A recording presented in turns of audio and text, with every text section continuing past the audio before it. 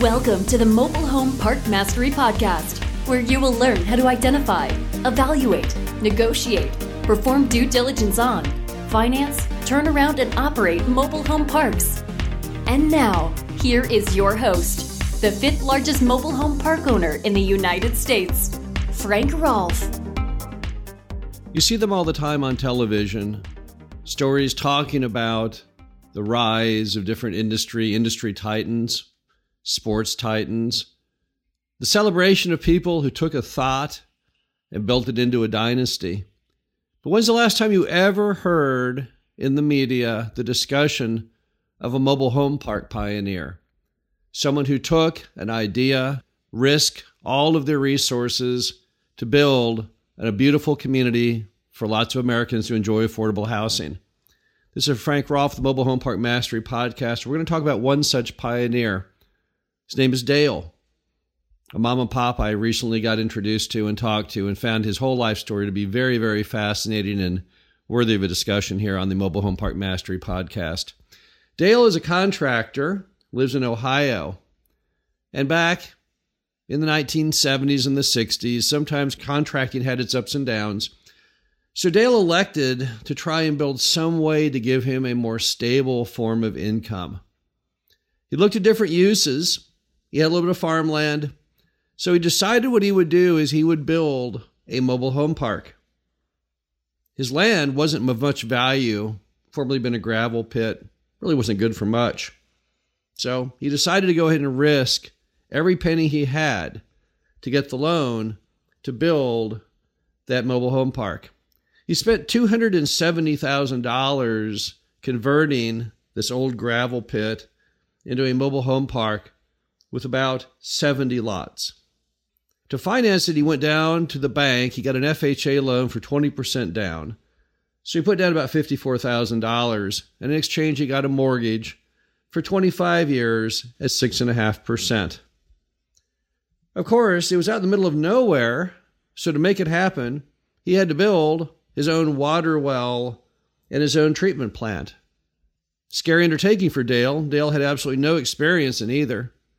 Didn't much like the idea of being in the water business or in the sewer business, but there really was no other option. So, to make it all happen, he really stuck his neck out. He risked his life fortune, risked all of his personal financials for 25 years, built a water well and a treatment plant and assumed those duties, and from there he created a mobile home park. Now, the first thing Dale did, once he had that mobile home park built, and he didn't even know if it would work, and he was really sweating it, really concerned that he'd really, instead of helping himself financially, he'd hurt himself. He went ahead and bought 2 mobile homes, brand new ones, brought them into his mobile home park to see if he could sell or rent them. Paid about $5,000 per home, had to pay it all out of his own pocket. There's no financing back then. But he didn't even really know if anyone wanted to live there. Would he have now lost not only his down payment of $54,000 and maybe his credit for the rest of his life? Now, was he also at another $10,000? He really wasn't sure. But he put up the ads. He waited around. Phone would ring. Not always. Finally, he found some customers. And he was able to sell those homes at a reasonable payment to the customer and charge a lot rent of $50 per month. Not much, but enough to make the thing work kind of as a side income for Dale. Today, he's got 68 of those lots occupied at a lot of $415 a month, far cry from the 50. And that park that he built back in 1971 for $270,000 today is worth around $3 million. Was that an accomplishment? I think so. I think that was an amazing accomplishment. But there's more to the story than what you would see normally on television, because Dale really deeply cares about his residents. Dale's very concerned about them. You know, typically when you see on those shows on television, like the story of Rockefeller, the story of Vanderbilt, it's all just about the money. If you watch the show, for example, on Ford Motor Company, Henry Ford, he wanted the idea of assembling an inexpensive car, but he wanted to do it so he could get big sales. Not really sure he was 100% that concerned about the average person buying that Ford automobile, what was going on in their life, if they could really afford the payments or not. He liked the concept of building a big business. That's what he accomplished. But there was never that little bit extra. But in Dale's story, there is that little bit extra. See, Dale, the entire time he's owned this mobile home park, he's gone out of his way to make sure that everyone has a really good living experience there. For example, when private utilities, which he always found to be a little scary, had the potential to become public because they ran city water and city sewer nearby the property, he immediately jumped at the opportunity to upgrade it. Not because it made financial sense to Dale. Dale at that point had already run those private utilities for decades, but because he thought it was better for the customer. He liked the idea of them having regular municipal water and regular municipal sewer. And Dale was always concerned with property condition. He went that extra mile. When a resident couldn't afford to paint their home, paint their roof, Dale would step in to do it for them. A, he wanted to help them. B, he wanted to help the overall community make it remain as attractive as it possibly could be. So Dale's story wasn't all just about the money. Financially, sure. It was a genius stroke.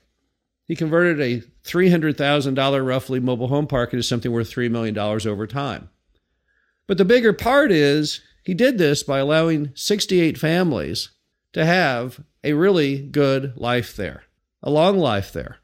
Some of those families had remained almost since the beginning because they could not find a better housing value than what they had in Dale's property.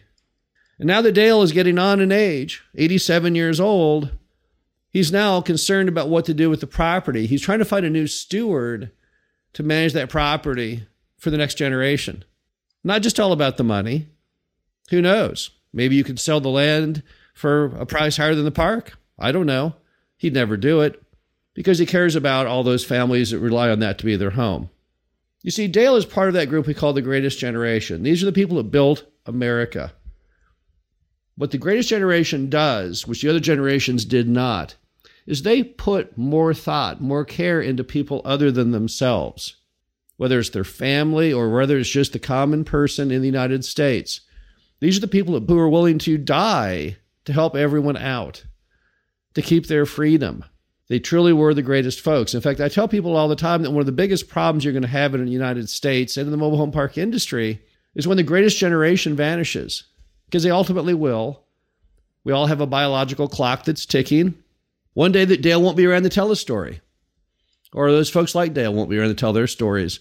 And you can learn so much from the Greatest Generation. All the parks that I've ever purchased, I can remember the conversations and the stories of each and every one of those Greatest Generation owners. Fascinating stories. Unlike modern people, baby boomers, which is the age group that I'm in, and others, they simply want to talk about the money, the finances. That's the story. But it lacks that third dimension. To me, the story is much more interesting when it also involves around something bigger than the money, bigger than the personality, the whole concept of helping others and providing affordable housing.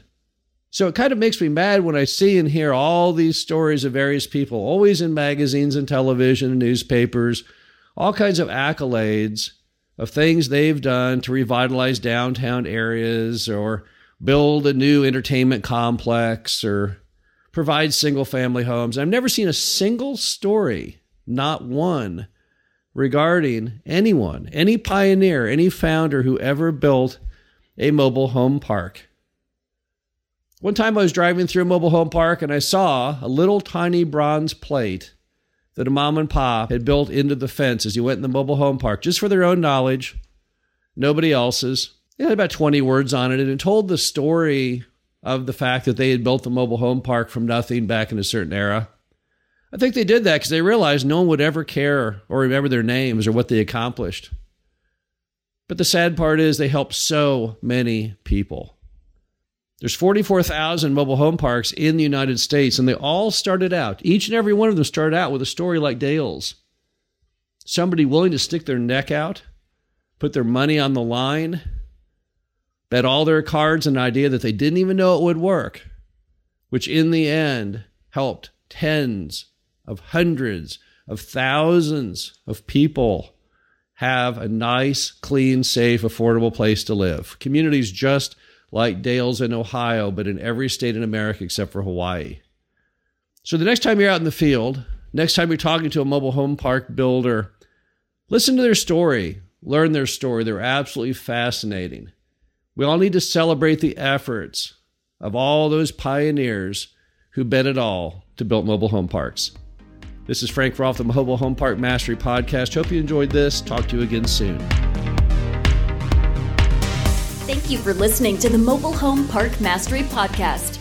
Be sure to visit us at mhpmastery.com to subscribe to the show, read our show transcriptions, and access all of our great information on mobile home park investing.